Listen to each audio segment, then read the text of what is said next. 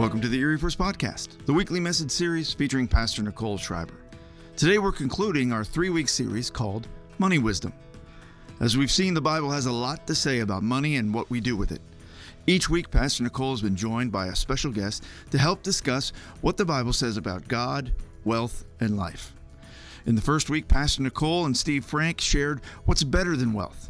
And last week, she was joined by Pastor Quint Lindblad, and they discussed the role that honesty plays in both our finances and our relationship with God. Today, Pastor Nicole is joined by Pastor Al Detter, and they're going to discuss what our priorities around wealth should be. Because as we'll see, how we handle our finances is a major indicator of how we feel towards God. So let's get started today. Here's Pastor Nicole.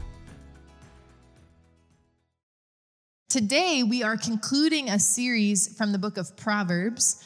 Proverbs is a book that focuses on character. In fact, no book in the Bible is more focused on the development of godly character.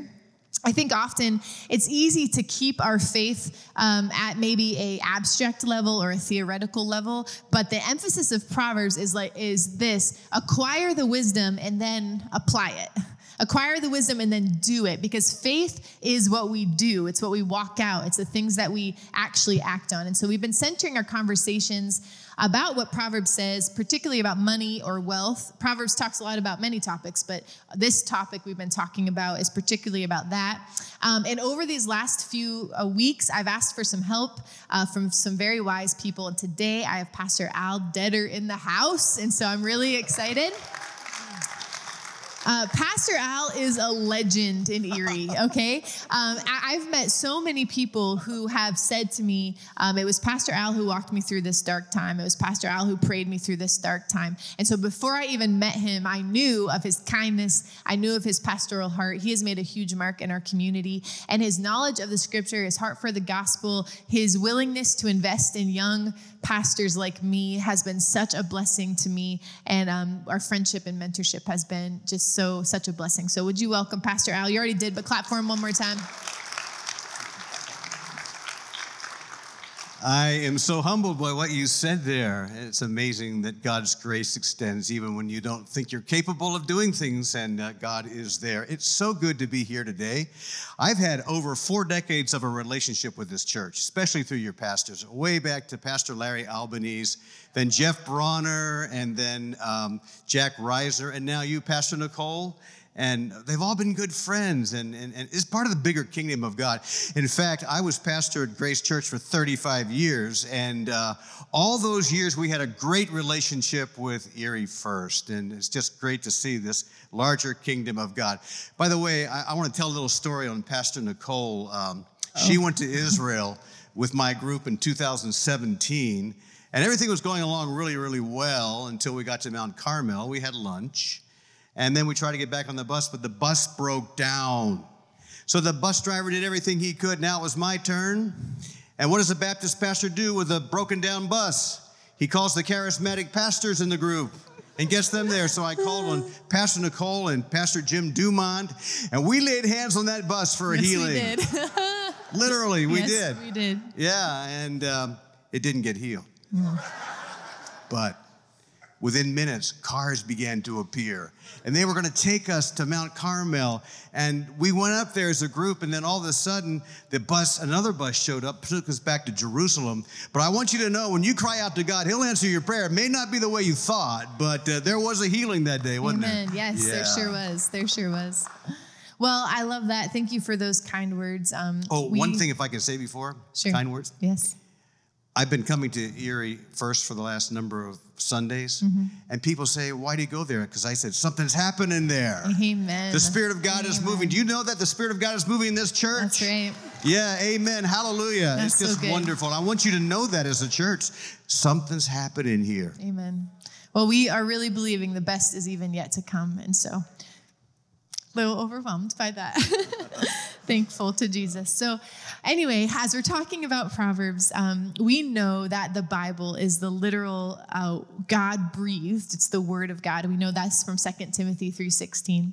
And so as we read and as we study the Bible, Pastor Al and I, when we got together to prepare, we had this conversation about how important it is to understand the genres within it. Because not every book of the Bible can be read the same. Some are facts, some are narratives, some are poetic. And so as we read through Proverbs, what is something that we have to understand or read through the lens of? And you had just such a great insight into that. So I wondered if you would share this with them of how we should read the book of Proverbs. Thank you. Well, there's great wisdom in the book of Proverbs and great wisdom to understand it so that we can get it correctly. You know, I love the book of Proverbs. It's wisdom literature. And I don't say this to brag, but I read the book of Proverbs over 100 times. Why do I read it? Because I desperately need its wisdom, especially in this modern day and age where the world's wisdom seems to be taken over. We need the wisdom of God. But I got to be very clear on something. What is a proverb? What is the nature of a proverb? If you don't understand this, you can be expecting things that God would do that he never intended to do. And if you don't think rightly about Proverbs, then sometimes you can get angry at God because it seems like he failed you. So you need to understand the nature of a proverb. So let me give you a definition. Small one, this is original with me. A proverb is a condition of high probability, both positive and negative. A condition of high probability, both positive and negative. What do I mean? I mean that a proverb is almost always true, it's generally true about what it says, but it is not 100% ironclad promise of God. And we have to understand that. So I want to take, for instance, today a proverb or two, today's Proverbs. If you honor God with your wealth, you'll have full barns and overflowing wine.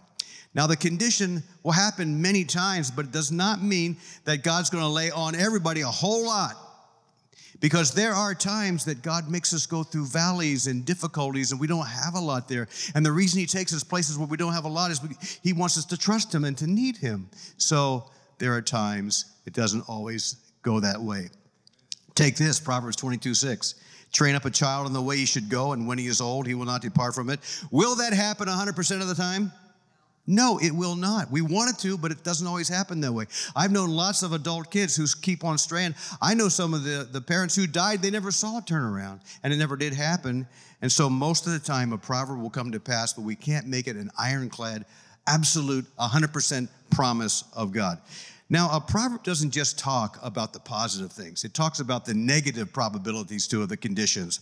And so you're going to see Proverbs on the adulterer, the lazy person, the glutton, the liar, the gossip, a big mouth. And is the outcome of what it says about these people and categories absolutely going to happen? No, but you can generally bank on it. And so a proverb is a principle of life that happens most of the time, but not all of the time. And so if we don't understand that, we're liable to put God on the hook for things he never promised, and then we're going to have a feeling of ill will towards God. Yeah, that makes a lot of sense. And so that's why it's so important as we read Proverbs to understand that was what God had in mind, that these are principles. So as we read through Proverbs today, as we look at this, I want you to keep those thoughts in mind. We're going to take a proverb from chapter 3 today. And actually, in the very beginning of the chapter, the writer explains that if we put the Lord first in our life, if we exalt him of the highest above all things, then peace will penetrate our lives. So when we experience this peace, it will make our lives feel more full, more rich, more purposeful than anything we could ever own, anything we could ever store, anything we could ever earn. And so the word that the author uses in this chapter of Proverbs for peace is the word shalom. Now, shalom means so much more than just the absence of trouble. It means so much more than just the absence of war. Shalom means order, harmony, and deep rest. It's this multi-dimensional thing. It describes this well-being of both physical, spiritual, social, mental, emotional. It flows right from a relationship with God, a right relationship with God that understands who God is and who you are, and very healthy understanding of what each other's role is. And what the writer is saying is that this peace is far more valuable than any wealth that anyone could ever attain. And so after the author explains, look, peace is the ultimate reward, he writes this proverb I want us to look at this morning, Proverbs 3, 9 through 10, that reads, "Honor the Lord with your wealth, with the first fruits of all your crops, and then your barns will be filled to overflowing, and your vats will brim over with new wine." All right, so Pastor Al, tell us about what you initially read when you see this proverb. What do you think? Okay, you really want me to be honest with you? Yes, I do. Okay, my initial impulse when I read this is that it does not apply to me. I'm not wealthy, I don't raise crops, I don't have a barn, and I don't have vats. So it must not be for me. But then I realized, seriously, there's a transferable principle here about honoring God with our possessions and our finances in the 21st century or back in the 10th century BC. It all applies the same way. Now, if you know enough about my preaching, I always distill a sermon into one main idea. I call it the big idea, the main point. And I did that for this text, Proverbs 3, 9, and 10. And here's the big idea. How we handle our finances is a major indicator about how we feel towards God. How we handle our finances is a major indicator about how we feel towards God. Now, we tend to show people how we feel about them and what we think about them by how we treat them.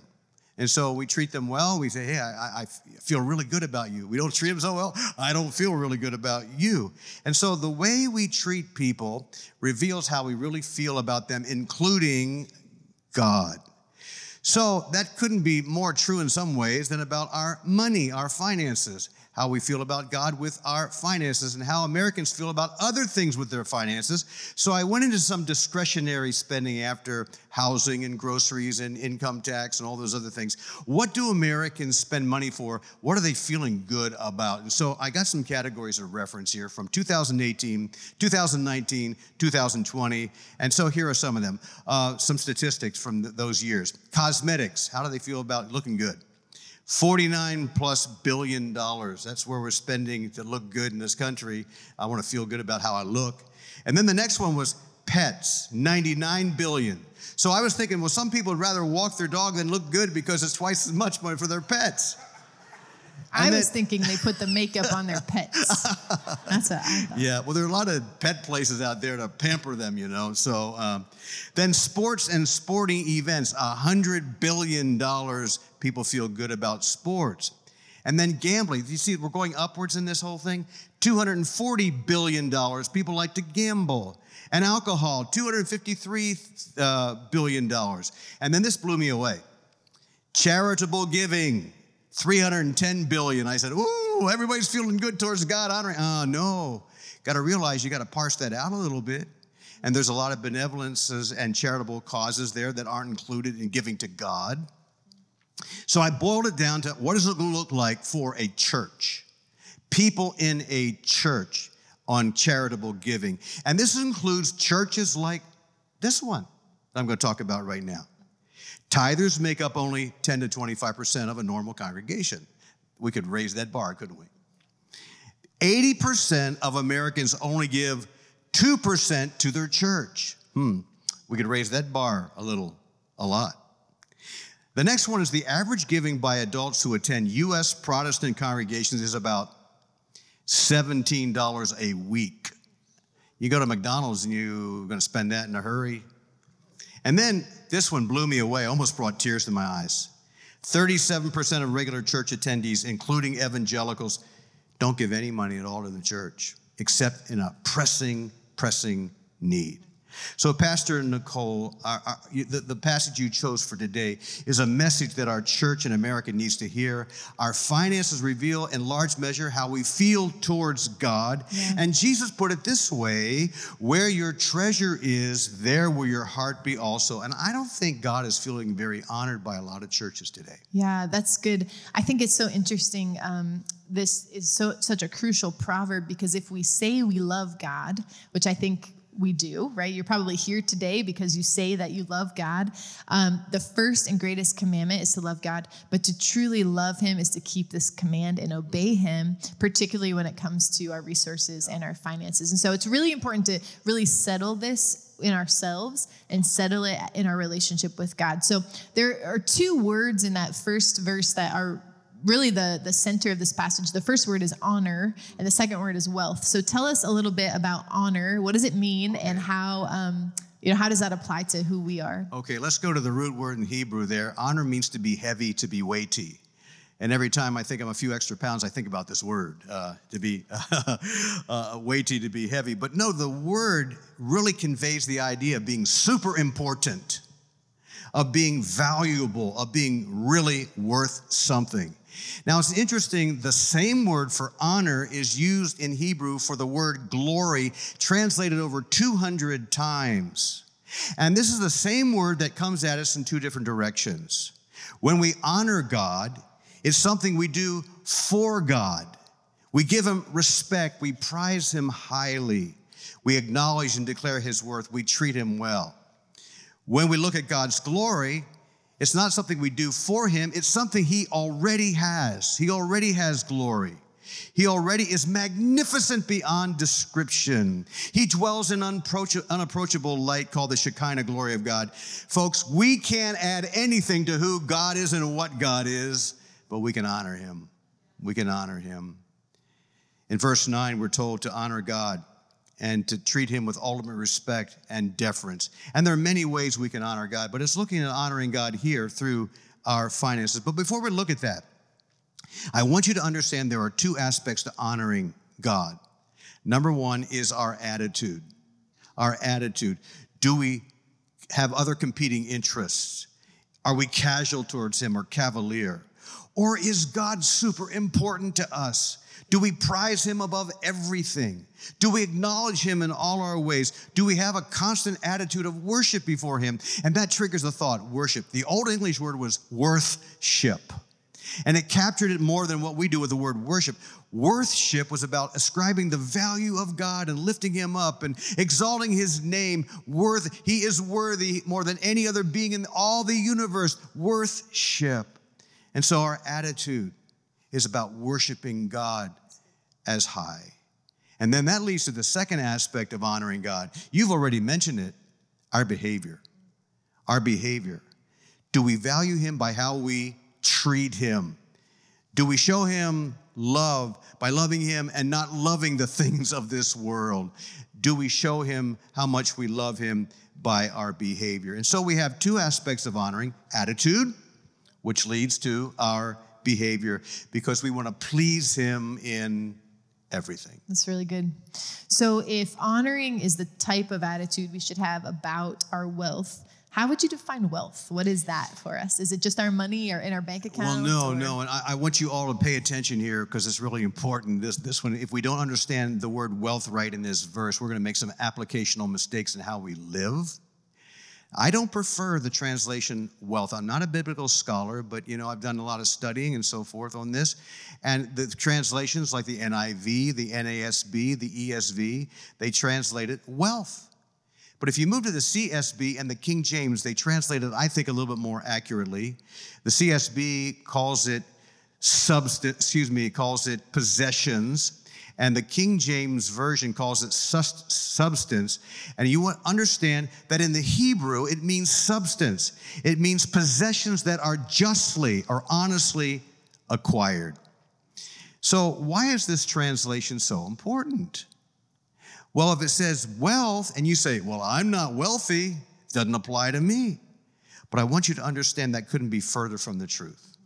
The word wealth here is talking about the sum total of all that we own, all that we possess, our house, our cars, our boats, our income, our collections, our hobbies, our savings, our investments. Did I leave anything out?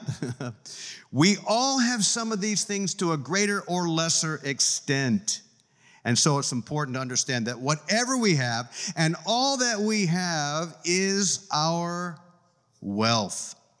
Now, there's an important scriptural principle to understand when we look at words like this. It's the principle of interpretation called Scripture interprets Scripture. And so the Bible is one unified book by one author, right? The Holy Spirit. So if you go to other places in the Bible and it talks about the same thing, you bring those ideas back to the word or the verse you're looking at, and it sheds light on that. And I had a field day in Proverbs. I sat down on a couple of nights and I wrote down by hand every verse that had anything to do with wealth, finances, and money. I came up with 153, and it was shedding light like crazy on what wealth is about. He showed it to me. It's actually handwritten out. He had the list. It was pretty impressive. I took a picture of it and I emailed because I'm learning how to do these modern techniques. It was impressive. Yeah. But other scriptures led me into some insight about wealth here in this verse. Number one, wealth is not being about rich, that we honor God when we have a pile of money. In this verse, wealth is just all about our assets, great or small. So it's not about a pile of money at all. The second thing is, wealth is relative. Now, we may think we don't have much, or we may think that the person's down the street in that big house really has a lot. We don't have anything like that. In fact, a few years ago, I'm not retired yet. COVID took me out and it has me on the bench a little bit, but I'm still not retired. But I went to a retirement accountant and I said, get my affairs in order and so forth. And he said, well, this is called wealth management. I laughed. I said, I didn't come in here. I'm not a wealthy man, but they call it, it's all relative. It really is. Listen, if you've ever been to Haiti, Africa, the Philippines, those kind of things, you understand that we live like kings. The poor of us in this church live like kings compared to many of them over there. And yet this applies to them. They also have wealth, whatever they have there to manage for God, which leads me to the third one. We are managers, not owners of what we have. Whatever God has given it, little or small, we are to manage for His glory. We are to make God feel good about how we take care of His assets. So this idea of giving 10% to God and the rest is mine is nonsense. It is all the Lord's given. He's entrusted to us to manage for His glory. And when we understand this principle, now we can go on to other things Proverbs says, and I'll be quick. Number 4, we are not to be greedy for more for ourselves. We're to use what we have to help the poor when we see a need. We're to honor God through our generosity. And if we don't do that, we actually dishonor God when we accumulate more and more for ourselves. Billionaire John D. Rockefeller was once asked, how much is enough? And he replied, what? More. More. Yeah. More. Yep. Have you ever considered that when God gives you more, He's giving you more to help others? See, this is what it's all about here, to be generous. And then number 5, true wealth is not measured in our substance and our possessions. It's in our intimate relationship with God, how tight we are. And we are tight. If I gain the world and lose the Savior, I'm a pauper. We must come to the realization of what spiritual riches are compared to material wealth, so says Proverbs. So good. So it says to honor the Lord with our wealth. And then the next verse talks about to honor the Lord with your first fruits. So what does that mean? What does first fruits mean? Well, it's interesting because this proverb says, give to the Lord the first fruits of your crop. And that is actually a theme throughout the scripture. God wants the first spot. That's the theme. God wants the first spot, and He deserves the first position in our lives. Matthew 6:33 says this, seek first His kingdom and His righteousness, and all the other things will be added to you. And so putting God first in your life establishes His lordship. And if Jesus isn't first in your life, then He's not Lord of your life. He can't be Lord of your life somewhere in there. He has to be first to be Lord of your life. And what this principle teaches us is that whatever is done with the first fruit determines what happens to all the rest. You give God the first fruit, and He blesses what's left. And so that's why we take the tithe out of the whole. You do that first. You don't wait to see and give what's left over. You do that first. And I think this is the same concept on a lot of things in our life. I thought of this week coming to the house of God. How many of you, you come to church on Sunday, the first day of the week, and the other 6 days are blessed? You miss for some reason, the week feels that you missed it.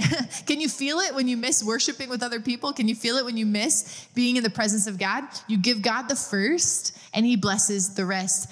Many of you, we talk about spending time with the Lord at the very beginning of the day. Why is that? You give God those first moments and he blesses the rest. This is a principle in the scripture of the first fruits. God does not deserve our leftover wealth or resources. God does not deserve our leftover time. God is not meant to be squeezed in if it works in our schedule, or giving if we have enough at the end. He deserves the first position. And what I love about the Lord and what I love about this principle is God did himself what he's asking us to do. Okay, God did himself what he's asking us to do.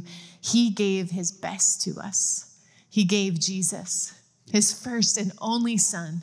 That's what he gave to us. He didn't come up with an alternative plan that he could give something that was less valuable. He gave us the very best of what he loved and what he had. 1 Corinthians 15:20 uses the word first fruits in relationship to Christ. It says, "But Christ has indeed been raised from the dead, the first fruits of those who have fallen asleep."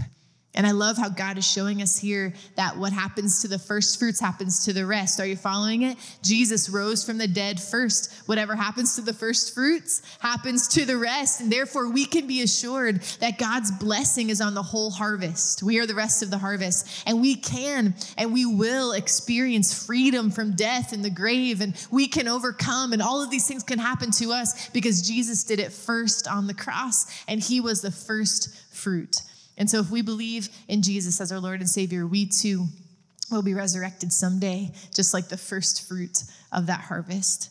And so I actually learned this on the trip to Israel when I went with Al. I learned this information, but it was so life-changing for me that in Israel, they have a feast, and the entire feast is called Feast of the First Fruits. And it's observed the day after the Sabbath, following Passover after it's over. And this is significant because Jesus rose from the dead on the day that the Feast of the First Fruits began. Isn't that amazing? God's so good. Even in history, he makes his point clear that Jesus Christ rising from the dead is the first fruits of what God had given us. So as we go on, Pastor Al, verse 10 talks about barns and vats. Mm-hmm. So tell us a little bit about that. How do we translate that into our lives if we don't have either of them? That's so important. Verse 10 is saying if we honor God with our possessions and tithes, he'll bless us. That's what it's saying. If we honor him, he will bless us. And the converse is true. If we don't honor God with our possessions and our tithes, we may have money and holdings, but we'll have poverty of spirit. We won't be tight with God. By the way, the blessings in verse 10 ought not to be the motivation. Lord, if you give me all this, I'll honor you. That'll actually dishonor God, that if our motives are wrong. So we got to be very careful that we're not trying to get as a result of our giving. But I think the obvious question in verse 10 is this. Since we don't have barns and vats these days, what will the blessing of God look like? Scripture interprets Scripture. So I go to the New Testament. Jesus and Paul. Jesus said, if you seek his kingdom and his righteousness first, if you honor him, all this will be added unto you. And then Paul talked about the Philippian church, said, you already honored God by giving a gift to the Apostle Paul. Now look what God will do. He said, my God shall supply your every need according to his riches and glory in Christ Jesus. Somebody say amen. Yeah, I mean, this is the New Testament version of what we're talking about today. Now, I want to venture an observation, though, about barns and vats and God's grace. Whether we honor God with our wealth and first fruits or not, God has given us to the overflow in this country. He really, really has. And we have to realize his grace and goodness to us in the overflow of things. My father-in-law, 93, passed away a couple weeks ago. And we had to deal with his house. It was literally a barn and a vat. It was just loaded with things going on there. And he was a man of modest means. He didn't have a lot. And he gave of his first fruits, and he honored God with his wealth his entire life. And he didn't have that much. And so we walked into his house to clean it out. It was overflowing with stuff. And we had to deal with all the stuff in the barns and the vats. That made Marie and I look at our house. Our barns and vats are overflowing too. I mean, and I bet you if I went to yours would be too. We have these overflowing barns and vats. God is so good. So Marie and I understood it. We're not used to looking at it. We just don't see it. We're out there spending more and more to get more and more of this stuff, you know. But what we decided was we're going to clean out our barns and vats. We're not going to make our kids do it. It's a lot of work there. A couple personal stories and I'll be done. When I was in high school, I didn't have a lot of money. My parents didn't have a lot of money. They weren't. They had little. And I wanted to go to a youth retreat. And in those days, it cost $15. That was a bargain by these standards, but a whole lot of money back then. And so I didn't have the money. And finally, the last night I had to register was the night we went to church for a Sunday evening service. They did used to have Sunday evening services, you know. And so I had to register that night. It was the last night to register. And I had $15. That's all I had. Offering time. And they presented a pressing need. And the Spirit of God said, when that offering plate passes you by, put it all in. Put it all in. It alarmed me. I said, I don't like that, Lord. That's not a word I like from you tonight because I don't have anything. I won't be able to go to the retreat. That offering, the ushers came closer and closer down the pews into where I was. And the offering plate came down. My heart is pumping really, really hard. Do I put it in or do I not put it in? The offering plate came to me. What did I do? I let it go and I kept the money. As soon as the service was over, an older lady came up to me and she said, Al, during the offering, I looked over at you and the Lord said, give him $15, or give me this money. I opened it up. It was $15. That was a loving rebuke from the Lord I have never forgot. It has marked me for life. And the Lord prompted me and my wife ever since to be that kind of sensitivity. We struggle. But we decided the first day of our marriage, we've been married now over almost 51 years now. We decided, thank you. We decided to honor God, to make him feel good with our possessions and our first fruits, even in lean times. We are testimonies that God has always blessed us and even surprised us with overflow. We are living proof that Proverbs 3, 9, and 10 is true. Somebody say amen. Hallelujah. Amen. Hallelujah. So good. Well, this has been so good. We could talk so much more about this even particular proverb, but we'll leave them hanging right now, all right? Yeah. So I just want to thank you for coming to share with us. As people of God, we need to honor God with our wealth in every season of our lives. So would you stand? I'm going to ask Pastor Al if he would pray over us to live out this scripture well. If you're comfortable, would you just extend your hand like this to receive this prayer?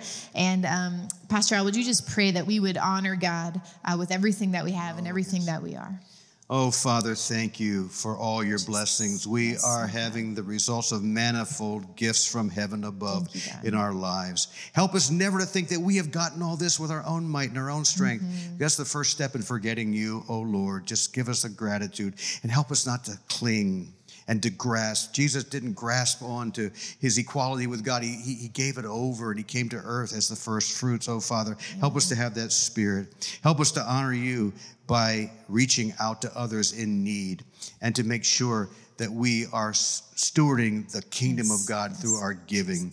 And so, Father, I pray your blessing, material and spiritual, on this congregation as they walk in honoring you and obeying you in all things, including this matter of wealth and first fruits. And I pray it in Jesus' name. And all the people said, hallelujah. Amen. Praise the Lord. Thank you. God bless you.